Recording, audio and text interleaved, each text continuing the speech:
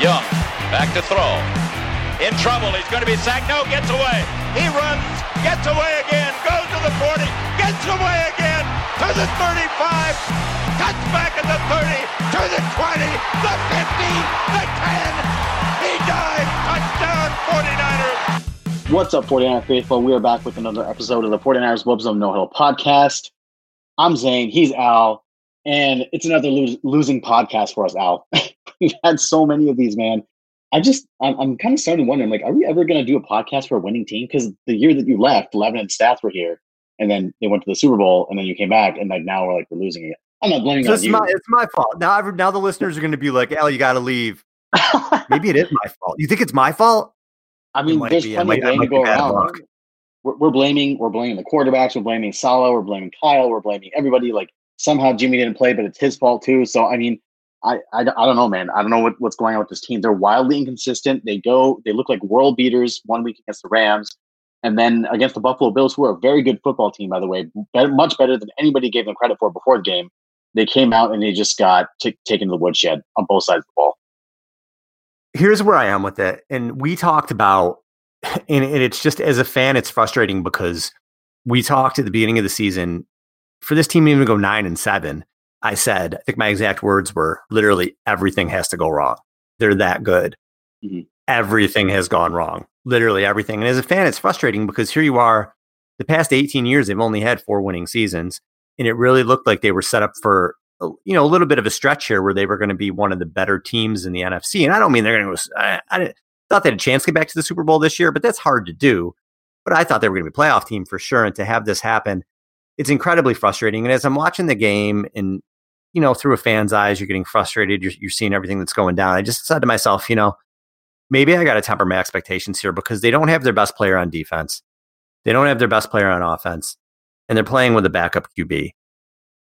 But think of any other team in the league. Think of the Seahawks if you take away Russell Wilson, DK Metcalf, and Bobby Wagner. They're not winning many games, right? You can do that with any team in the league. So that's kind of where I am right now is maybe I have to temper my expectations. And it certainly looks like Kyle Shanahan is coaching in a way that he doesn't trust who he has on the field, definitely at the quarterback position, and maybe he doesn't. But it's been very frustrating. This game was very frustrating. And I wouldn't have believed it in a million years if you told me way back in September that the season was going to play out this way. It's just whatever can go wrong has. Murphy's Law, right? That's basically what's happened this season. And from week 2, basically on, the Niners, their season was derailed at that point. You lose Bosa for the year, who was your best defender, as you said. You lose Jimmy, your starting quarterback, for a couple weeks at the time, and then he came back prematurely against Miami. But when you are put up against those kind of odds, your backup quarterback is supposed to win you maybe a game or two. And we talked about this ad nauseum in the offseason. We're talking about the quarterback room and the roster preview and all this stuff. Your backup quarterback should win you a couple games and be in for a couple games. He's not designed, that position is not designed to take you through the entire season, which now twice basically it's happened where the backup quarterback's taking you through most of the season. And that just, you just can't plan for that.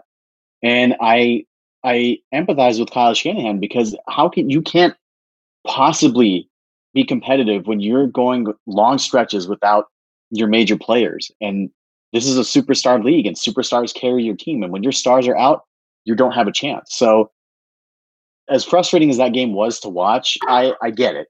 I get it. They just don't have the horses. Watching Josh Allen, who to me is making that transition into an elite quarterback if he's not there already.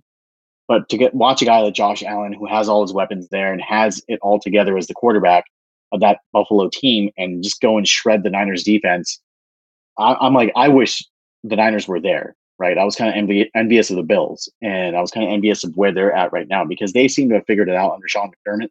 He's got a winning record as a head coach. They're contending for a division title. They are a team that has a quarterback that's got that position settled. And they know their identity. And I think that the Niners are still kind of struggling with that right now. It's okay, well, what are they? And yeah, it does start with the quarterback position. And I'm a staunch Jimmy supporter. Everybody knows that. But I'm all for upgrading the quarterback position as well. And if you can find that, Dak Prescott, Matt Stafford, we've talked about it. If you can find that guy out there, you go and you make that change, you make that upgrade because it's about the team and winning. However, right now, they're not just a quarterback away. And you're seeing that with The defense really not playing very well. I feel like Richard Sherman, that was probably one of his worst games as a Niner, if not his worst game. Verrett got picked on. They couldn't stop Cole Beasley. And I get it. They were missing both of their slot corners. They're missing K'Mon Williams and Emmanuel Mosley, who's the backup there.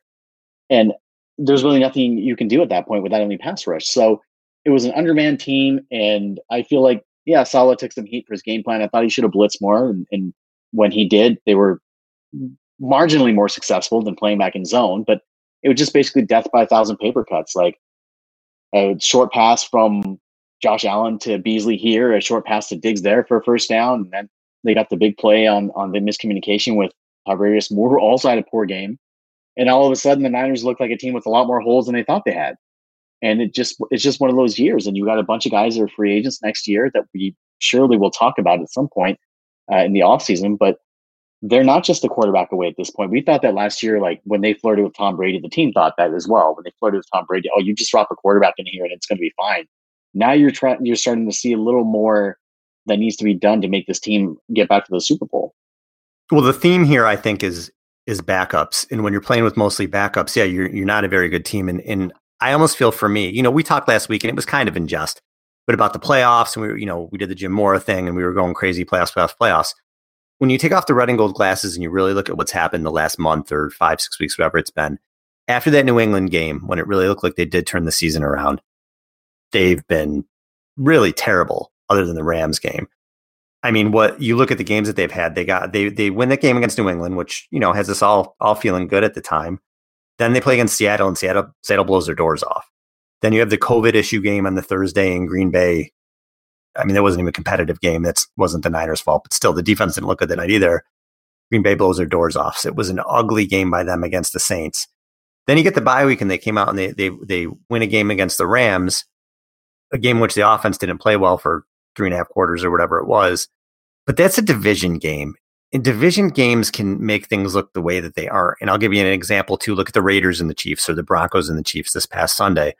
When you just know division game, the team you're playing in the division, the games are closer and it can just end up that way. And that game ended up being fool's gold because, again, they play the Bills and like you said, it was just death by 1,000 paper cuts. They just got really blown off the field. And Josh Allen was playing Madden on easy in that game. And look, they're playing with a lot of backups. You look at the defensive line, they don't have Ford. They don't have Bosa. They don't have Solomon Thomas. DJ Jones went out with an ankle sprain. I don't think it's a high ankle sprain. They said it wasn't, but he went out with an injury. Who do you got left? Kerry Hyder's having a good season, but then Givens and Street are more depth pieces, and they're playing a lot of snaps. Armstead, don't get me started. And you don't have it up front, and you do have some great guys like Warner back there, but they're playing with backups, Zane. And when you play with backups, you're not a very good team. On offense, you're playing with your fourth string center. You're playing with your backup quarterback. I just got to the point where halfway through the game, I said to myself, Al, what do you expect? What do you expect? I don't know if they can maybe go 2-2 the rest of the season, but Zane, that's just what we're looking at right now. It's another year like 2018. That's kind of a lost season. Yeah. And all of a sudden you're looking at the Washington football team, who they have next, and Alex Smith coming in here. And I tweeted this out earlier as we were recording the show earlier that day, where you're running into a scenario where Alex Smith could actually be the one to deliver the death blow to the 49ers playoff hopes. And that's so ironic to me. And they're a very good football team when he's playing quarterback. The guy just wins. It's just 200 and 300 checkdowns all day, but he wins. And now you're running into that team and a Dallas team who took the Ravens all the way to the end, who look much better than their record says. And then you have the two divisional games for those two teams that are definitely better than your team when you're injured. So there's a chance that they could end up losing all four of them and go 6-10 or 5-11. So I really just I don't know what to think of this because there have been so many injuries and it's just been such a weird year. And despite what people may think, like the lack of fans and moving around and all the COVID protocols and being isolated from your family and now having to play in Arizona for the rest of the year, it has an effect on these guys. They're professionals. They're not going to say anything, but like, come on, athletes are creatures of habit. I know this from firsthand experience. When you take them out of the routine, when you take them away from their family, when you take away all of the things that they use to get as an outlet to get away from the game, it affects them. And yeah, it's affecting all the teams, but it's affecting different teams at different levels. Like Lamar Jackson was just out for several days and like over a week with COVID, and now he comes back and all of a sudden the Ravens win again. Like, when you have that different effect on different teams, you're not playing a level playing field. So it's like, how do you evaluate anything at this point? The only thing you can say is that they're much better, obviously, when they're healthy than they are when they're injured. But when has the team ever been healthy under Kyle Shanahan, Al? When have they ever had a healthy team? It's never happened. 2017 was kind of a wash because he didn't really, that really wasn't his team. That was just the bulky leftovers and all that stuff. But 2018, Jimmy gets hurt, the season goes in the tank. 2019, they were mostly healthy, but remember at the end of the year, the defense was just totally ravaged by injuries. Prime Alexander, Jaquaski Tartt, D Ford, they were all out for extended periods of time. Richard Sherman even missed a game as well, or two. So they've never been healthy under Kyle Shanahan. So what's going to make us think that all of a sudden, like next year, they're going to have some newfound health? And it doesn't correlate to Kyle Shanahan's style of coaching at all. I just think it's bad luck. But like, we're waiting on health as if this is something that we know is coming, when in reality, the last 3 years, they haven't been healthy at all. And it could be bad luck, and it could be just you're getting injury-prone players too. I mean, when 44 less regular season games since 2018, 19 of those have had a backup quarterback behind center. How can you win like that? Like you said, your backup should win you in 1 or 2 games. When you have your backup in there for an extended period of time, he's going to get exposed. Nick Mullins could come in for a game or two, and Kyle can scheme around him and they can do fine. But when he's in there for a long time, you get film on him. You know that he can't really throw outside the numbers. You got to kind of play offense in a box, and teams are going to figure that out. And it's really difficult for Kyle Shanahan to do what he wants to do. And it seems to me like Kyle Shanahan is coaching around the people that he has. He's not coaching like a guy who trusts his quarterback. He's not coaching like a guy who trusts his offensive line. He's not coaching that way. And if you look at this game, I guess, let's kind of break this down a little bit, the way the game went. So Bills come out and they go right down the field, right? No problem. But then the Niners get that big stop in 4th down, and you get all the momentum in the world right after that. Niners go straight down. I didn't love the shotgun run on fourth and goal from the 1 yard line. No, but they get the ball back on the fumble. They throw the touchdown past Ayuk. Life is good. Here we go, right? And then the wheels started to come off. You kind of started to see the things show up, the issues. But I thought the defense did not play well at all. And I didn't think it wasn't that they didn't get any pressure, because it looked like they were getting some pressure. But Allen was just so good at when there was pressure, he was just running away from it. Or he was stepping up in the pocket, moving in the pocket, things we haven't seen the Niners quarterbacks do. In the play, I thought that really, there were 2 plays on defense, actually, I thought that really killed the momentum. The first was, I want to say the score was 10-7. I don't remember, though. But anyway, it was the pass where it got tipped up in the air, and Fred Warner made that crazy athletic play to intercept it. Mm-hmm. And then you get the holding on Sherman. If that goes a different way, again, the Niners weren't really stopping the Bills, but maybe you get a game where the Niners offense gets rolling. And the other play was the Contavia Street play where he pushed Josh Allen when he had already let go of the ball, which is just stupid, and it gives the Bills life. So I thought the Niners don't have that. They have no margin for error. They can't do those things. So as the game went on and the game progressed, they start to do those things. They're not going to stop the Bills, but you get to halftime, it was 17-10. The Niners were still in that game. They really were. But the issues just keep coming. In the second half, again, it's the offensive line can't pass block, and it's usually the right side of the offensive line. Mike McGlinchey is terrible. I don't care who they put at right guard. They've all been terrible. Mm-hmm. They had to get away from their running game because they got behind, and it just snowballed and snowballed and snowballed. They stuck in zone, but if they went to man on defense, can they cover man? I don't even know. So looking at the game the whole way like that, it just seemed like a microcosm of everything that constantly goes wrong, and the Niners just don't have the horses. It just seems like so we all know that when Jimmy's not playing, they're 6-24 without him. Mm-hmm. And was it 22-8, I believe, with him, 22-9 or something like that with him? 22-8, yeah. It's 22-8. So they played 30 games without him, 30 games with them, and you've seen the results, right? And the point here is that when they lose without Jimmy, and this has no correlation to like Jimmy being on the field or not, but it's just funny and interesting to me. It's coincidental that when they lose without him, they look the exact same way. Like they'll start off strong and they'll get a touchdown or score early. They'll go up early or be really competitive early. And then they'll start making just dumb mistakes, self-inflicted wounds, like you said, the street play and the Sherman play. And then eventually they just don't have the horses. And in the end, the dam kind of breaks in the second half. and the other team pulls away and they win. Literally almost every single one of those 24 losses has been looking the same since 2017. And for the life of me, I just don't know why. It's just like, everybody knows that Jimmy's limited. Everybody knows that position is limited, but it's just like when you lose your quarterback, it's just like the whole team goes in the tank. And it's just beyond me how they don't win more games just even by accident.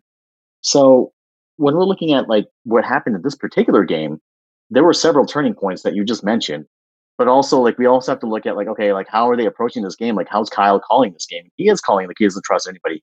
Honestly, right now, the only person that Kyle Shanahan looks like he trusts is Kyle Shanahan. Really, that's what it looks like. And in order for his guys to grow and learn, and whoever you want to keep for next year and the subsequent years and things like that, you got to give them chances. Like Debo didn't even touch the ball barely until the end of the first half. He had one catch for 3 yards, and he was barely targeted in the first half. He was a decoy. And the second half, not surprisingly, he ends up getting a bunch of yards and things like that. You could say it's garbage time or whatever, but he was your best offensive player from the last game. You got to get him the ball. You got to feed him the ball. And I think he's hurt now, by the way, as well. He's got a foot contusion, so they're going to see how that works out with the rest of the week. But you got to get the ball into the hands of your playmakers. And if your quarterback is a backup quarterback and he's struggling to move the ball, that's even more of a reason to get the ball in the hands of your playmakers. They I believe, threw the ball 7 or 8 times in the first half.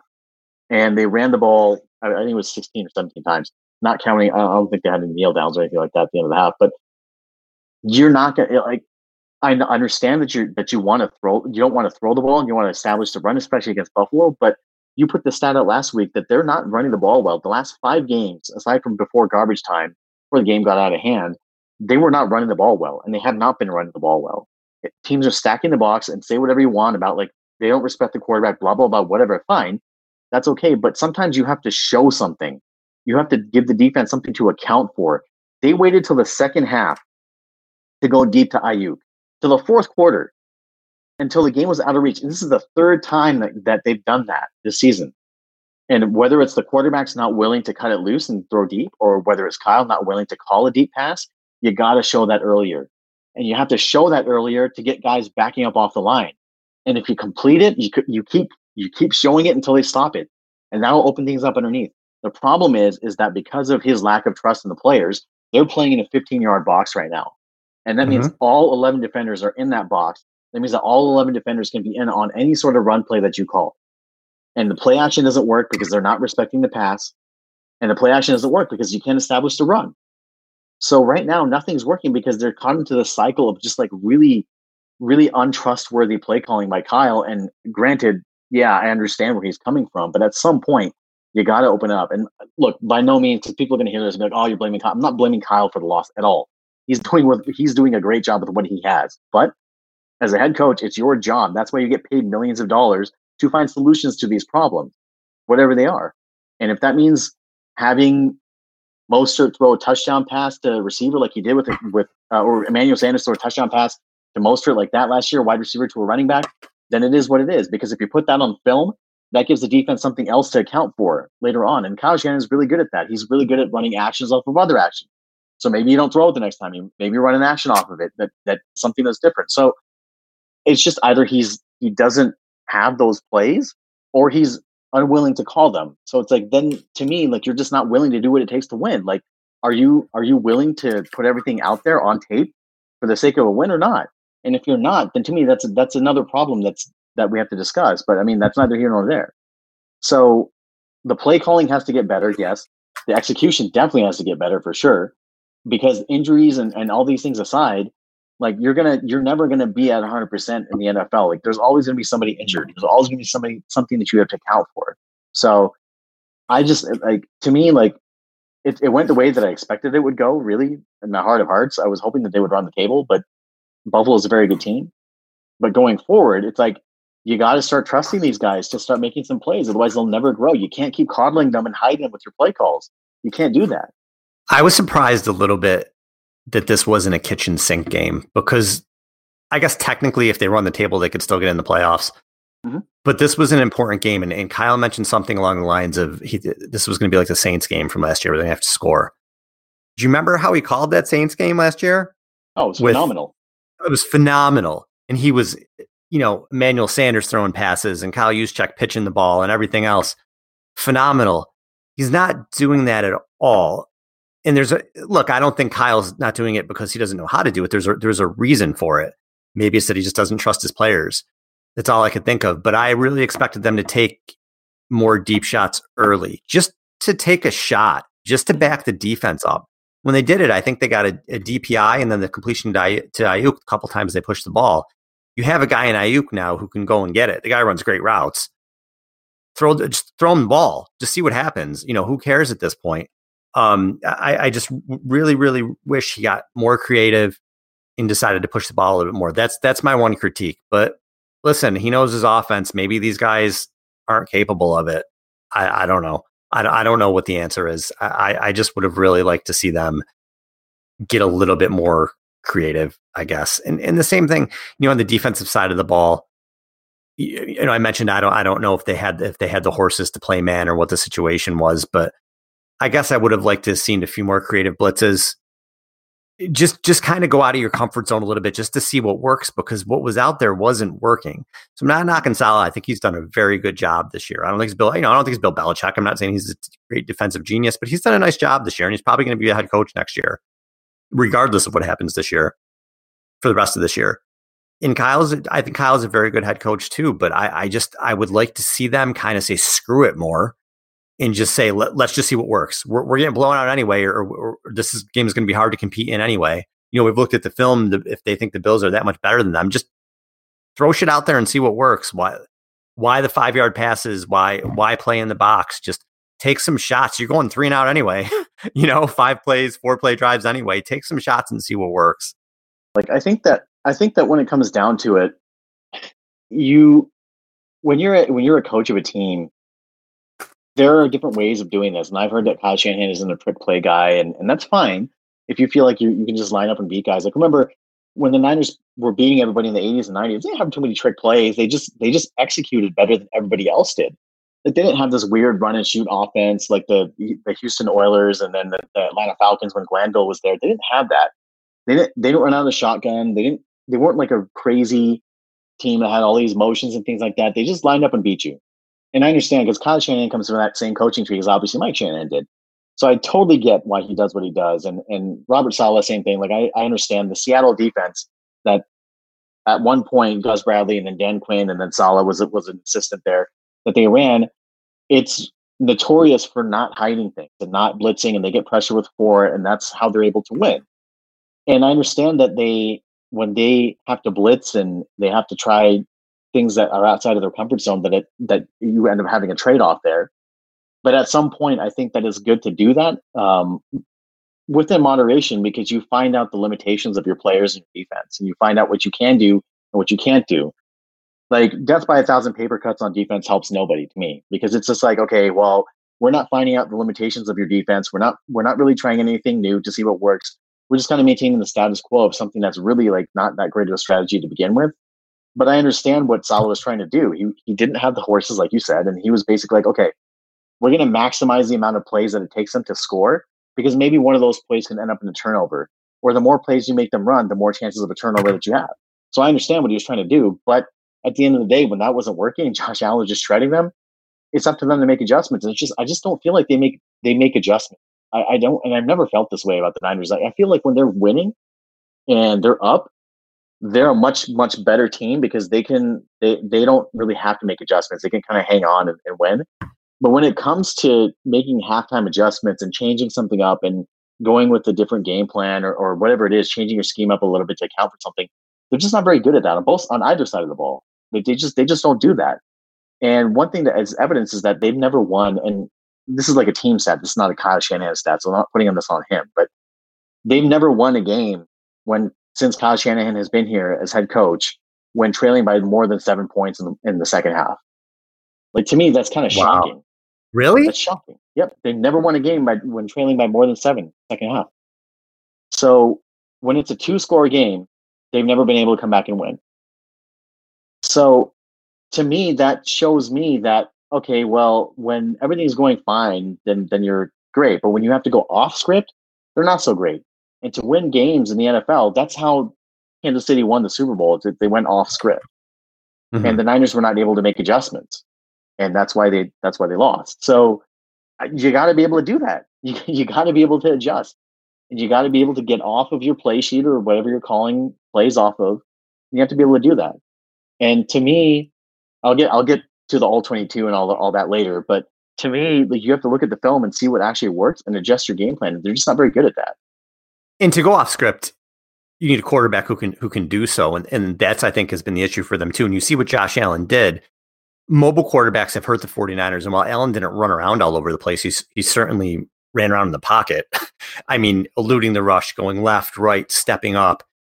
Just he was so good at maneuvering in the pocket and going off script. So when the play breaks down or your first read isn't there, do you have a guy who can make things happen? The Niners don't have that at any level quarterbacks right now. They look at the read. If the read isn't there, if what you always say, right? Kyle's pulling the strings. If what Kyle drew up isn't there, these quarterbacks can't make it work on the fly.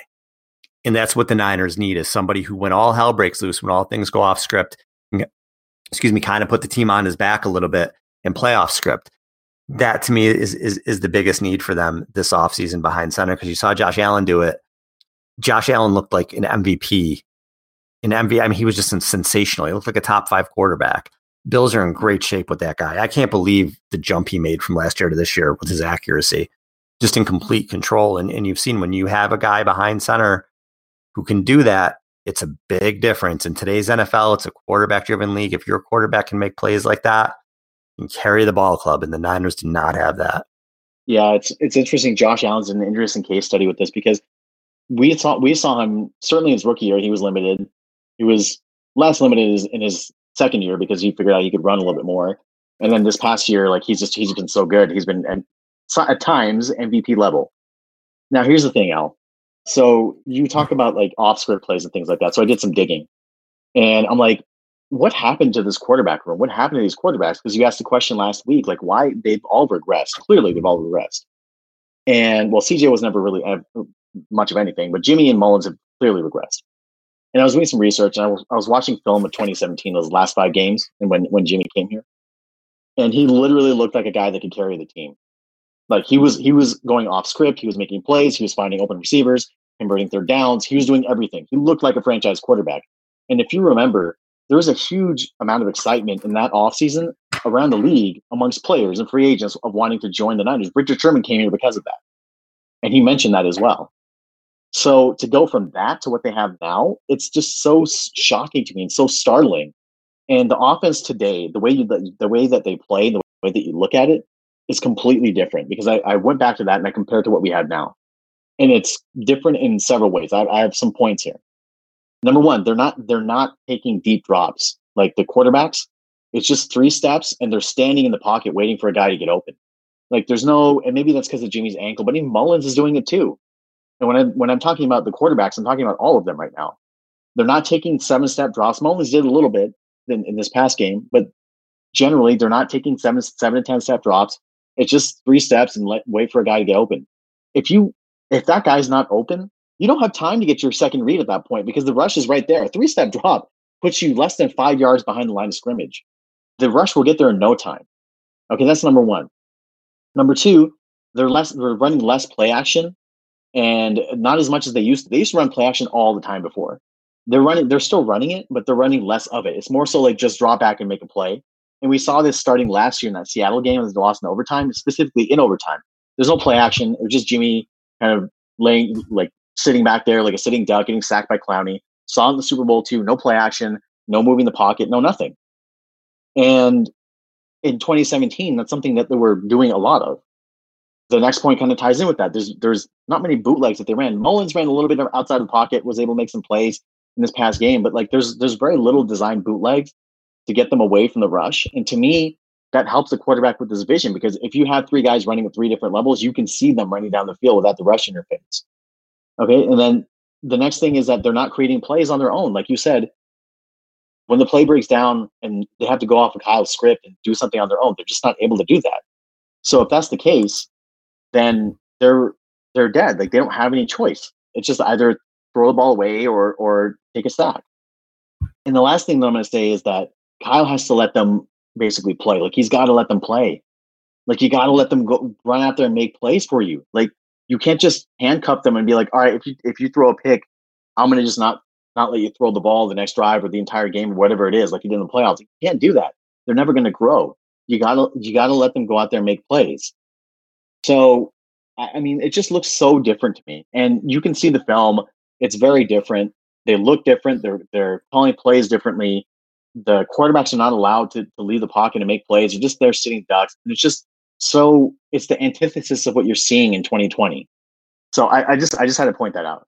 So, all right, I have to ask you this: you've seen how the season has gone, and obviously we've had injuries and things like that, but when you look to the offseason and next year, do you look at this team as a Super Bowl contender, a playoff contender, or a team that maybe has to take a step back a little bit to reload for the next 5 or 6 years?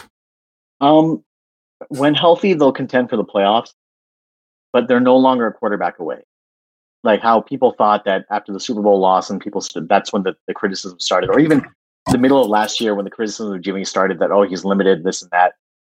They're not just a quarterback away anymore. They need pass rush help besides Bosa, whether that's Hyder or somebody else. They need a bunch of corners because they're all free agents. They need a strong safety. They need to rebuild that entire right side of the offensive line. And you've got several other free agents like Juszczyk and Bourne that you have to bring back as well. Specifically, like the quarterback position is the biggest thing that they have to settle this offseason. So they're no longer just one position away. If they can settle the quarterback position and get like a long-term solution, that helps things. But they're not one player away anymore like we thought they were.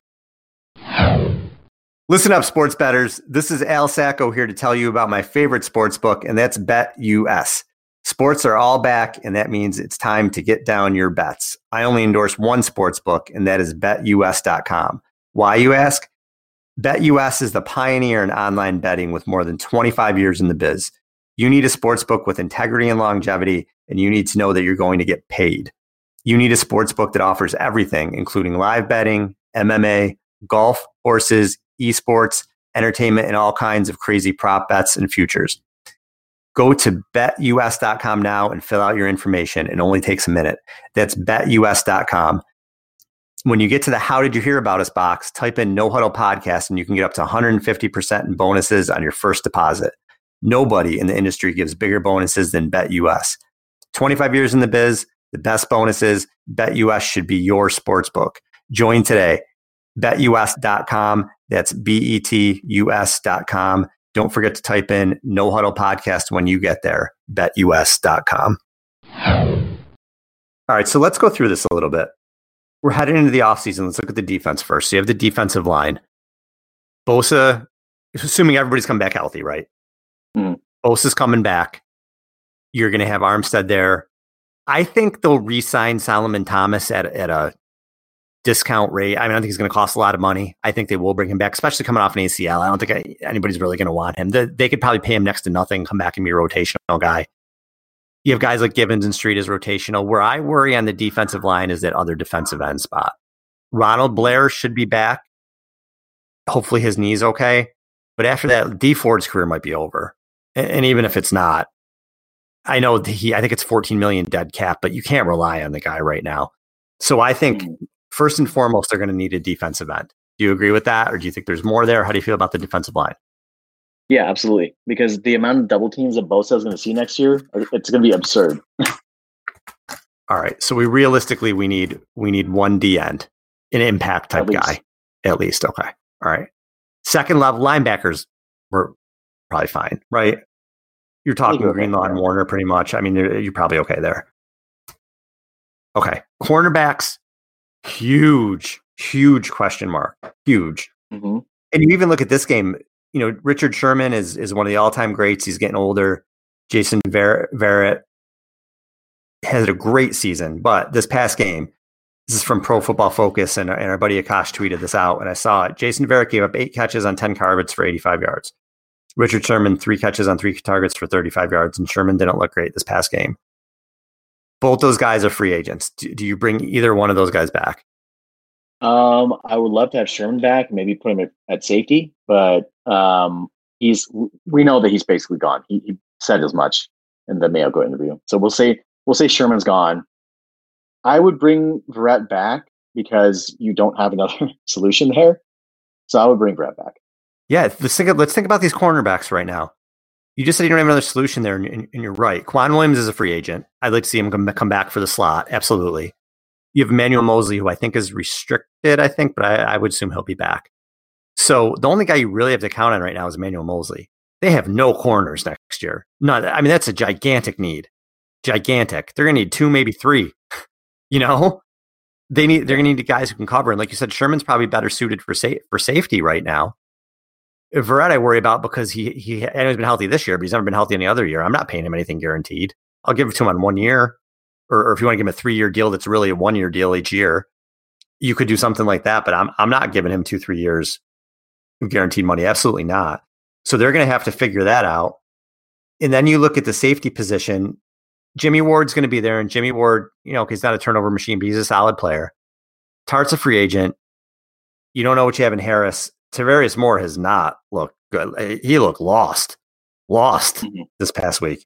He gave up 6 catches on 6 targets for 126 yards. There were plays, I don't even know what the hell he was doing. I don't even know. His tackling angles are terrible. So maybe, listen, can you have Ward and Sherman as the safeties next year? I don't know. Is that something maybe? But even still, so you're probably going to need a safety next year too. So you're talking on the defense, you need an impact defensive end. You probably need 2 to 3 corners, and you probably need a safety. It's a lot. We haven't gotten to the offense yet. That's a lot to do in one offseason. So they're going to have to free up some money. I don't think you can put in that many impact guys in with the draft. Those are big decisions there. Yeah, and before we go over the offense, I want to make a point that I guess this dovetails into the offensive talk, but that people are talking about trading up for a quarterback in the draft and getting the Niners getting their guy and Kyle falling in love with the quarterback in much the same way that KC did with Mahomes. They're not in the same situation. Kansas City was a quarterback away. Alex Smith took that team to the playoffs, and they were a playoff team. And they were knocking on the door for several years before that. And they literally just needed a quarterback on that team to kind of take them over the top, and he did. The Niners are not in that position. Like I said right before we made this point, that they're not just a quarterback away. And on top of that, in order to move up to get a quarterback, they're all probably the best ones are going to go in the top 10, right? Unless you want Trask or Mac Jones or somebody like that. But the best ones are going to go in the top 10. Wilson, Lance, Fields, and Trevor Lawrence, obviously. You will have to go into the top 10 to be able to get one of those guys with draft capital and possibly future draft capital. And the way that you stay competitive in the NFL is you have as many guys, productive guys, on rookie deals as possible, because that allows you to free up cap space to go get free agents and go fill other holes. And if you don't have rookie deals on your roster with productive players on those rookie deals, you're not going to be competitive. You're not going to be competitive paying just a few guys a huge amount of money. You got to be able to get that production from other players. And if you trade away your draft picks, you're forfeiting essentially the opportunity to have more of these rookie deals on your roster for players that you need. Not only do you have to have a lower cap number overall, you're also you're not drafting for depth anymore, Al. Last year, we could say that, okay, well, they were a Super Bowl team. They were drafting for depth. Now, all of a sudden, in 1 year, because of injuries and other stuff, everything's turned around. So you're drafting for starters now, again, like you were 2 years ago. So that changes everything. You can't just trade up and trade away picks at this point. I was going to save the QB to last, but I'll jump into it because I think where all this ties in as we go through all these positions and whatever our answer is for these position ties into kind of what should the plan be at quarterback. So we'll start off there, and there's a few options they can do. They can bring Garoppolo back, and even if they bring him back, they have to draft someone. Does he like Ian Book maybe in the 3rd round or wherever Ian Book go? I don't know. Does he get somebody towards the end of the first, even with Garoppolo, or wherever they pick in the 1st round? Even with Garoppolo there, that's another possibility, I guess. That's one way they can go. The other way they can go is they sign somebody, I don't know, Andy Dalton, somebody who's just Ryan Fitzpatrick, somebody who can come in and start for you for a year if you need them to, if the rookie's not ready, but you draft a rookie in the 1st round. Maybe they do like Mac Jones, and maybe Zach Wilson falls, whatever it is.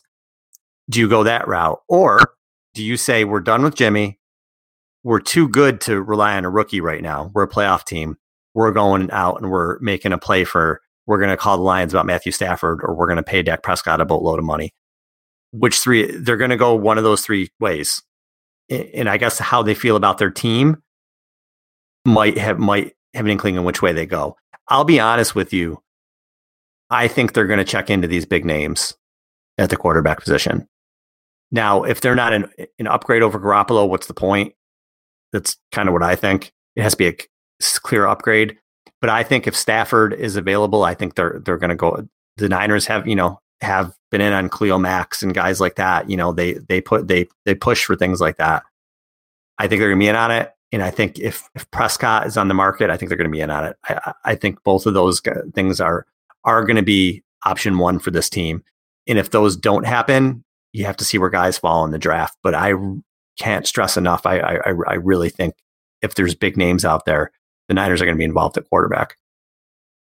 It's kind of funny to me because I feel like at this point, Jimmy kind of has him by the balls right now, so to speak, because he's probably not going to renegotiate his contract, right? Because that means that there's more guaranteed money. The Niners are not going to pay more guaranteed money to reduce the cap hit.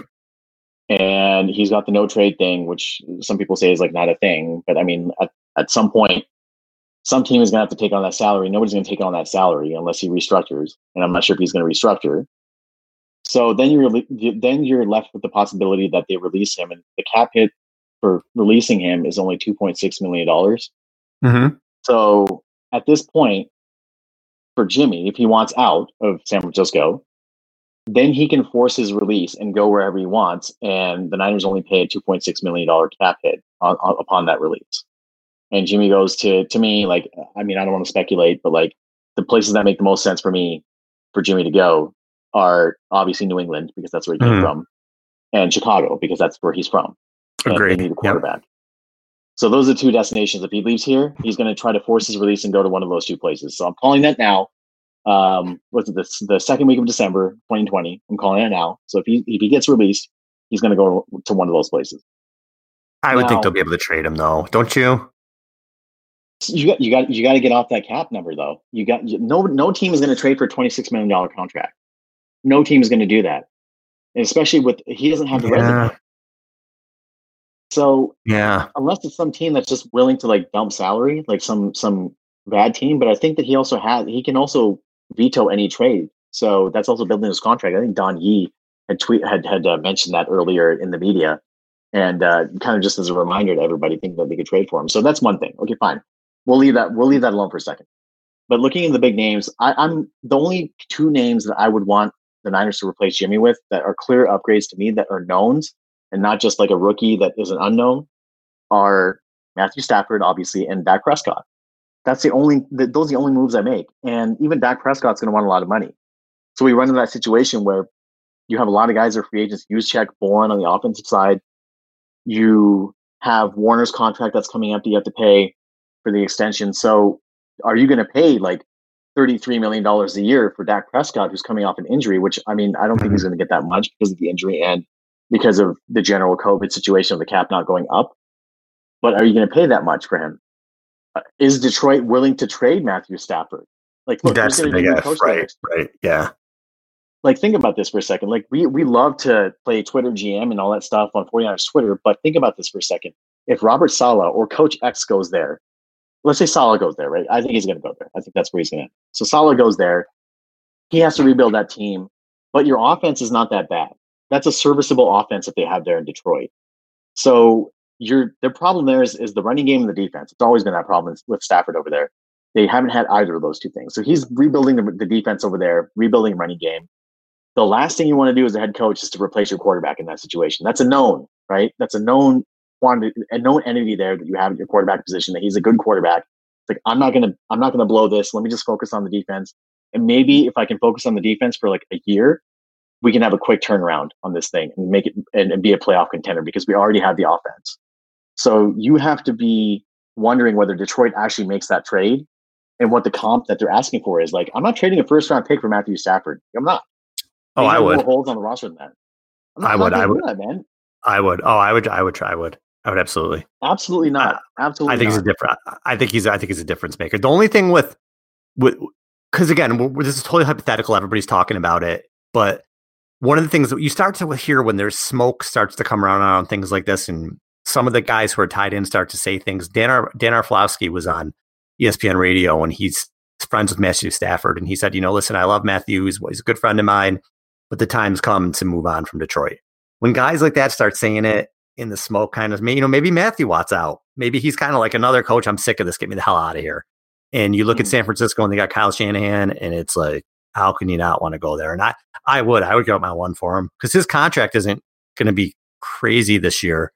There's a million different things on Twitter. I can't explain these cap hits. I have no idea, but I know he would make less than Jimmy this year if the Niners were to get him. So I would absolutely trade this year's one for him. Maybe I'm crazy. I'm not good at trades. I don't know, but I would give it up in a heartbeat to have Matthew Stafford. I mean, he turns 34 before the end of next season. So this is not a long-term solution. This is like a 2 to 3 year solution. No, not the way quarterbacks are playing these days. He's got 5 years. I mean, guys are playing at 38, 39 years old. I think it's a 5-year solution. No, I don't think so. I disagree. It's funny because we don't ever disagree, but I disagree. I think that and quarterbacks tend to start declining at some rate towards the late 30s, like mid to late 30s. So he's going to start declining at some point. You probably have 2 to 3 years of prime Matthew Stafford before he starts declining, and the decline could be steep, it could be shallow, whatever it is, whatever it is at that point. But to me, the next quarterback that plays for the Niners, I want him here for 10 years. They need that. They don't need this. Okay, 3 years later, we're gonna redo this quarterback search again, and this whole stopgap solution. Alex Smith was the funniest thing is Alex Smith was terrible in his first little stretch here before Harbaugh got here. Mm-hmm. But he is the longest tenured quarterback since Steve Young. Oh yeah. Yep. All right, but so Stafford's going to be 33 in February. So he's 32 right now. So let's just say hypothetical, right? They trade for him. They have him for his age 33, 34, 35, 36, 37, 38. 6 years. I mean, it's realistic. Mm-hmm. And you're in the playoffs 4 times and maybe you win a Super Bowl. Is that worth it? I'd sign up for that in a heartbeat. But we can't just predict that, right? No, but I think they're good enough. I think, okay, I won't even say they win a Super Bowl. Just they're a playoff team for the next 5 or 6 years. I would do that in a heartbeat. If they're getting a chance to get into the dance every year, which right now that isn't, they've had 4 winning seasons in 18 years. If they get a guy who can come in for the next 4 or 5 years and you're a perennial playoff team because that guy with Kyle Shanahan and Deebo Samuel and Brandon Ayuk in the running game in a strong defense, you're a perennial playoff team, I'd sign up for it in a heartbeat. I would trade a 1 for it. I would sign up for it. Sign me up. But I mean, you can say that about anybody. Zach Wilson guarantee you that, shoot, I'm giving you my next 4 first-round picks to get Zach Wilson, move up and get him because that's going to be the guy that's going to keep you competitive for 10 years. But I mean, the hypothetical game, we don't know. But what we do know is that this team can't stay healthy. And what we do know is that they're not a quarterback away. That's what we know about them. Yeah. Maybe they are a quarterback away, though. I don't know. I'm thinking about the team. Well, let's get into the next thing because here's where I worry. So we put quarterback on the list. Let's do skill positions. I like the one thing about this team and I can't believe I'm saying this because they never have skill position guys, but I'm loving where they are skill position wise. Ayuk, Deebo, Mostert. I love Jeff Wilson. I love how hard that guy runs. I think they'll bring Juszczyk back to help with the running backs. Kittle's there, obviously. I'd like for them to re-sign Bourne. But I think overall, the skill positions, they're in pretty good shape. Yeah, I think so too. And Jordan Reed as well is another guy that they may bring back next year on a cheap deal. Works really well in this offense, and he's been every time he gets the ball, he has a first down or nice catch. He had that one drop, but I mean, he's been really good in this offense. He knows the offense. Kyle's comfortable with him. He's one of, I guess, remember when Harbaugh was here, he would call them quote unquote trusted agents, I guess is what he used to call them. Yep. So Jordan Reed is a trusted agent of Kyle Shanahan, as is Trent Williams, who's a free agent. We'll get to the offensive line in a second, but the skill group. I mean, you've got Jalen Hurd, who's kind of an unknown, who's a super athletic guy coming off of IR next year and hopefully producing something. You've got Juwan Jennings that we don't know a lot about. You had a bunch of speed guys that they brought in, the JJ Nelson, Tavon Austin. So they wanted speed guys that they wanted to bring in on the cheap. So I understand what they wanted to do.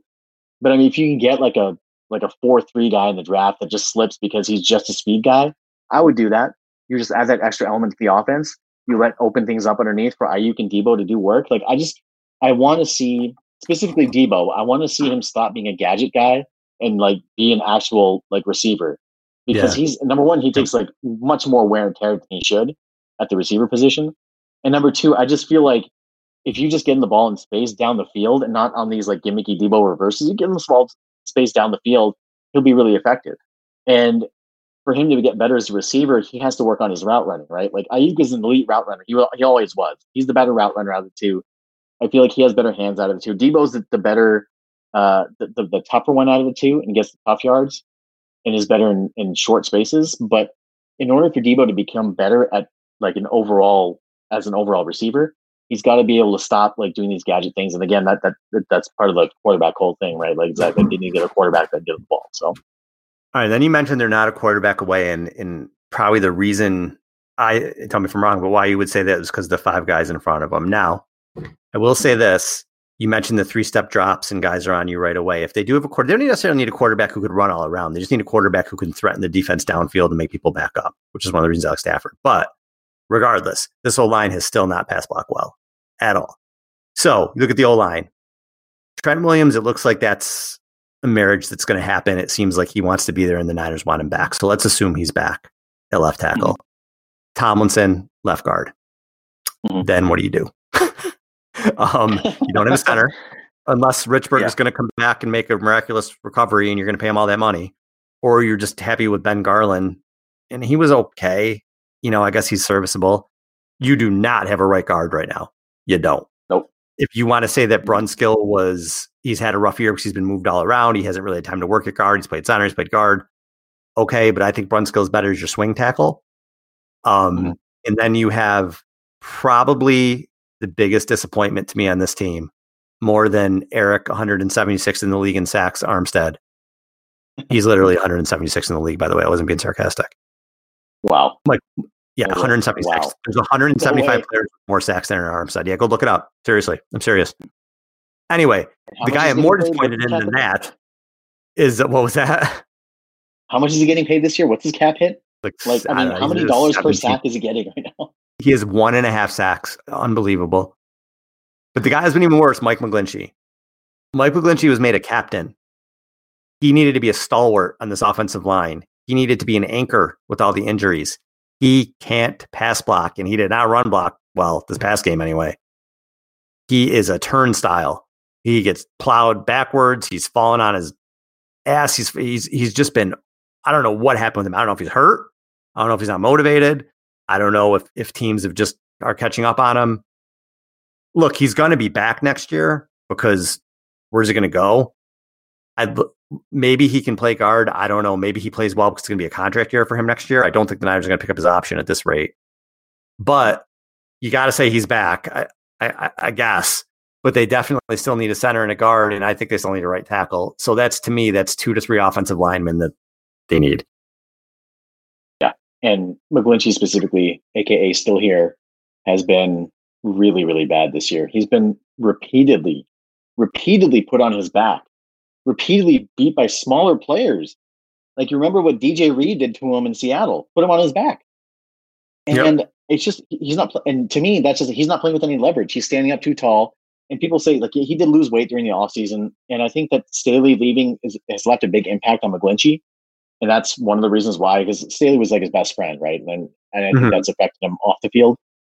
But I just don't think that his head is in the game. I just don't think that he's really realizing the seriousness of this, because he, at least in the media, he is outwardly denying the fact that he's been playing poorly. And to me, that's a dangerous place as an athlete, because if you don't realize the gravity of your own situation, you'll never be able to improve.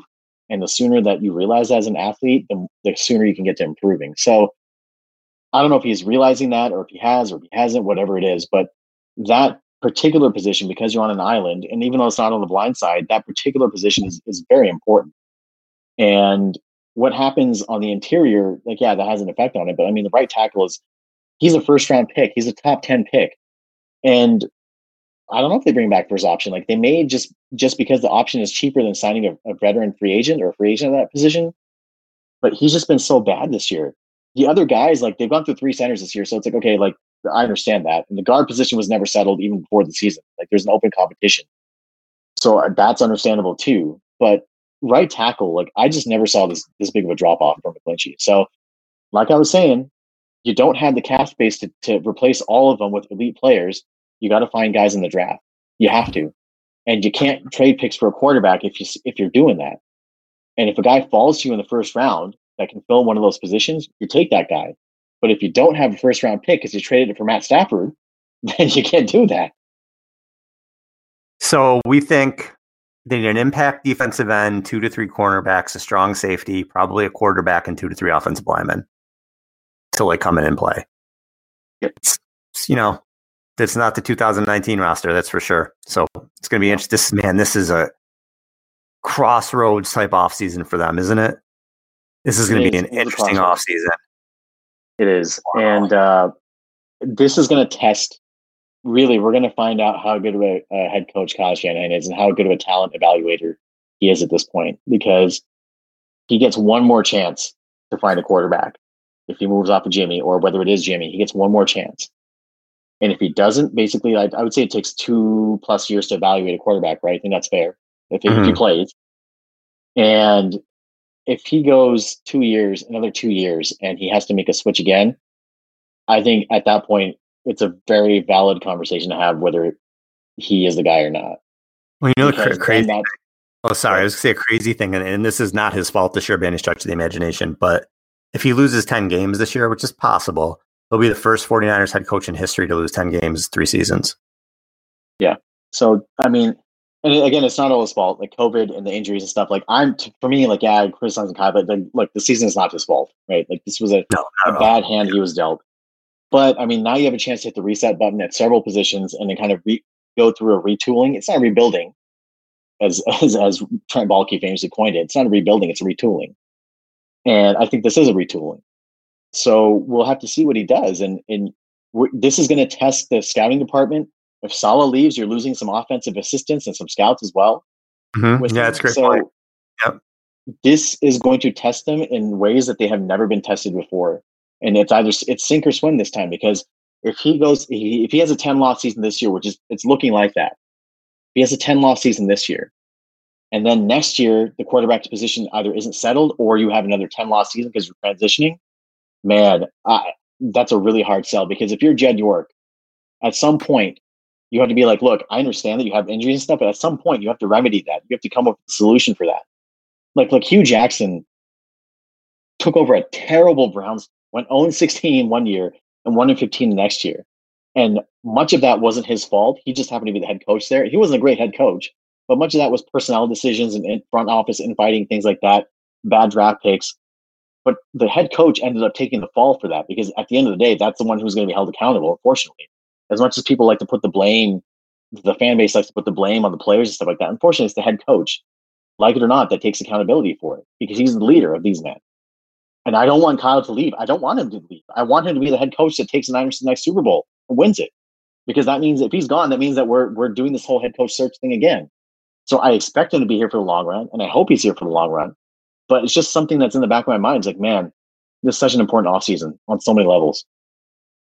All right, before we go, let's talk about this game coming up against Washington. And Alex Smith has been just an amazing story.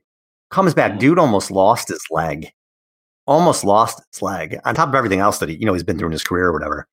The team is 3-1 under him and tied for first place and has a real chance to get into the playoffs. And I tweeted out today, Alex Smith reminds me a lot of Garoppolo in the sense that they're not the same player. I'm not saying that. They're not the same type of quarterback at all. But just in the sense that they're good enough to win and win a lot with you if you have a good team around them. If they're surrounded with a good defense and supporting cast on offense, you could win with them. You can go to the playoffs with them. They're that kind of quarterback, but they're also the type of quarterback that, because they're limited, you're always kind of looking, I like this guy, but can I do better than this guy? It's like I like to date this girl, but am I going to marry her? I feel like it's always kind of been that way with Smith.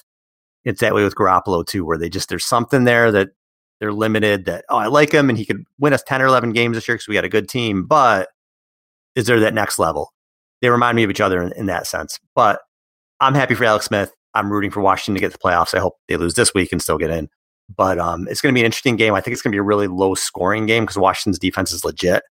I don't love the Reds, or I almost said the R word, the Washington offense at all. Again, I'm happy what Alex Smith is doing. He's doing a nice job, but other than McLaurin, nobody there really threatens you. The tight end's pretty good on that team. But Gibson, their running back, is going to be out, it looks like, with a turf toe. So there's not a whole lot there that I think really threatens the Niners. I think they can pull this one out, like a 20-17 type thing, 20-13 type thing. I really do. I don't know where you're going to go. I think I'm going to actually go with San Francisco just to keep dangling us along. I think they win this game. So the thought that kind of came in my head when I saw Washington football team on the schedule when Alex Smith started starting, I'm like, well, I wonder if he's going to be starting by the time they play the Niners, and he did. And for those of you who haven't seen the ESPN story, please watch it. For the squeamish, maybe don't watch it, but like for the people who love Alex Smith, like I'm a big Alex Smith guy, always have been, and I think that this story has been such an inspirational story and so great. And I want to see him in the playoffs as well. I want to see him lift a Super Bowl trophy, not against the Niners, but I want to someday see him lift a Super Bowl trophy because he has been through so much in his career. Just the nicest guy, like the nicest dude, and he's never complained once. And to see him come back from what he's come back from, and hopefully take a team in the playoffs, like it's been so awesome. So, man, if the Niners play a defensive game like they did last game, where they just don't adjust, they're not going to beat anybody. Like they have to adjust. And if they play an offensive game, frankly, like they played last game where they just didn't adjust until they were way down, they're really not going to beat many teams. So it is going to be a low-scoring game. Alex Smith is not going to throw the ball down the field. We know that, but he is a master at dinking and dunking you to death. He will find every single open receiver underneath that you can think of. So, gosh, it's such a hard game to call because I feel like Mullins could elevate, but that Washington defense is too good. I'm going to say the Niners lose, but it'll be close. I'm going to say they lose 17-14. It'll be close. They'll keep us entertained. They'll be competitive, but I think the Niners will lose. Just because that defense, the defense in Washington is just too good. That's a top 5 defense, by the way, and the top pass defense. Yeah, it could get ugly. It could get a little ugly. Mullins could be on his back a lot this game. So, I know I'm still going to go with it. They're going to pull it out. Just to make me suffer a little bit more. I think they're going to pull it out. I do want to say this too. So go ahead. Oh, good. I just thought this was cool. This is a little bit off topic, but Frank Gore is 15,870 yards of his career, right? So it got me thinking because there were all those running backs taken high that year, right? 3 running backs were taken the first 5 picks that year. It was Ronnie Brown, Cedric Benson, and Cadillac Williams. Those 3 combined for 15,446 career rushing yards. Frank Gore has outrushed the 3 of those guys combined. I just thought that was so cool. He was taken obviously 56th, first pick of the 3rd round that year. 3 running backs taken in the top 5. Gore has outrushed all of them combined. I thought that was cool. He had a concussion the last game. I hope that's not it for him. I really hope that's not it for him. But we'll see. I hope he plays again next year. I hope he comes back, man. I hope he gets on a good team next year, and he just can be like a mentor to somebody. Just play a little bit and maybe get another run at a Super Bowl. I hope. Like Jerome Bettis, right? Yeah, go along for the ride, man. Yeah, it's go along for the ride, Jerome Bettis. And so before we go, one thing about, and I wanted to mention this earlier when we talked about quarterbacks, but now we're going to have a chance to, so I'm mentioning it now at the end of the show. So I want to talk about All-22 really quick. And I think it's a really good tool. And I think it's a really useful tool for people to understand what's going on in a play, analyze film, and for scouts and coaches, obviously. However, I feel like it's got its limitations, and here's why. So anybody who has played the quarterback position, and it's funny because like I put this question out to anybody and everybody on 49ers Twitter, asking who has actually played the quarterback position at a level like other than Pee Wee, like high school, college, whatever, pro, whatever it is, right? And not one person responded to me. And I'm like, that's kind of funny because like even high school is like the most amateur level, like anything, right? Like high school is like nothing, right? So even if a person was a high school quarterback, I would be like, okay, well, you know what it's like. So the funny thing is, a little known fact about me is that I played quarterback in high school, and I was backup for my freshman, sophomore years, and I started my junior and senior season. And it's funny because when you put it on your resume, you're like, oh, like when your first job comes out, like these things matter. Like when you're coming out of college, like, oh, I was the captain of my football team and I was the quarterback and stuff. Because people look for like leadership. Now it's just like whatever. It's just like a nothing thing, right? So anyways, like playing quarterback, there's two things I realized. Like as a backup, this debate was going on earlier this week on 49ers Twitter about them saying that Mullins was the smarter out of the smartest quarterback in the room. And everybody was like, ah, ha, ha, see, Jimmy's not smart, Mullins is smart. But here's the thing, like the backup quarterback is going to be the smarter guy. When I was the backup, all I did was look at film and the game plan and get ready because I'm not running scout team because they want me healthy in case the starter goes down. And I'm just taking my few reps, get out of the way, and let the starter do his thing. I'm watching practice. I'm going over tape. I'm going over the game plan, and that's all I do. In the NFL, it's that times 1,000 because like these are professionals. The backup quarterback knows the game plan better in many teams than the starter does because of that. So that's not a new thing, even though people are acting like that. So that's the first thing. The second thing is that when you're looking at the film, the all-22, it's funny because you see stuff from the all-22 angle, which is usually the camera that's mounted up behind the goalpost. It's like, 20, 30 feet up in the air, or sometimes 50 feet up in the air, depending on what the stadium is. And you see everything from that vantage point. Problem is that when you're a quarterback and you're in the pocket, you don't see it that way. All you see, so Al, here's what I saw when I played quarterback. When I was under center, I remember coming back between my junior and senior years, the first practice, and the very first thing that I thought of, and this will never escape me, was how much chaos there was in the pocket. Even though I had a clean pocket, all you see is helmets, big bodies, hands, and just like people all around you. And passing lanes open and close quicker than anything. And if you have a passing lane, by the time you decide to pull the trigger, it could be closed. And when you look at the all-22, you don't see it from that level. So I wish that somebody would put a camera on a quarterback's helmet to see what they see. Because sometimes the lanes open up and it's very obvious, right? Other times, the rush is bearing down on you. You just have to throw it and get rid of it. And you don't know where you're throwing it because all you see is hands. And people don't understand that when it comes to playing the quarterback position. Like, dude, I was the amateur of amateurs, man, freaking high school quarterback. And I understand that. We have people in the media that don't understand that. When they do this for a living, like, come on, man. And this is not an excuse. This is an actual thing. Ask anybody who's played the position at any level that's not like flag football. It's hard. It's really hard. And the fact that people don't realize this, they want to make comments on Twitter and through the media and stuff. It's like, bro, like you don't understand. To me, the only person that's actually qualified to talk about this is Croc because he's played football. He's played professionally. Yeah. And even though he played DB, but he's the guy that's qualified to talk about this because he knows. So everybody thinks that they can be quarterback. Everybody thinks that's easy because they look at the all-22 and like, oh, he missed this guy and that guy. Well, did you see the hands and the helmets that were in his way that he couldn't see? So all of that stuff needs to be taken into account when we evaluate quarterbacks. And it's important to keep that in mind because if it was that easy to evaluate quarterbacks, every team would have one. And every scouting department would be paid ridiculous amounts of money, or actually, sorry, no money, because they just give it to fans and be like, okay, hey, fan X analyzes all 22 for me because clearly it's easy, right? So that's what I'm saying to people that Niners fans, like if it was that easy to find a quarterback, every single team in this league, there will be 32 of them. And the point is, it's hard. It's not easy to find a quarterback. And I hope and I pray to the football gods that the Niners can figure this out and Kyle can find a quarterback.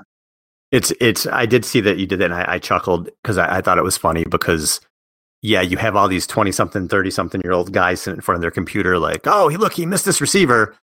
Meanwhile, the quarterback's back there with 5 300-pound guys who run a 4.5 trying to take his head off. Yeah, it's ridiculous. 6'5" guys in front of him, and they're like, oh, yeah, he missed it. It is kind of comical, we do, and I do it too. It's not my job; it's a hobby I do, but yeah, I mean, I don't. Come on. You know what I mean? I remember I did a draft show with Croc for the 4th and 9. And yeah, he is so smart when it comes to football. And he would say things and I'd be like, oh man, he knows so much more than I do. It's ridiculous. You know what I mean? Yeah. Like I didn't want to follow him because he just knows so much more than I do. And, I'm a fan and I hope I'm entertaining and I hope I make some good points. And I hope sometimes I come across as knowing what I'm talking about, but I never played quarterback.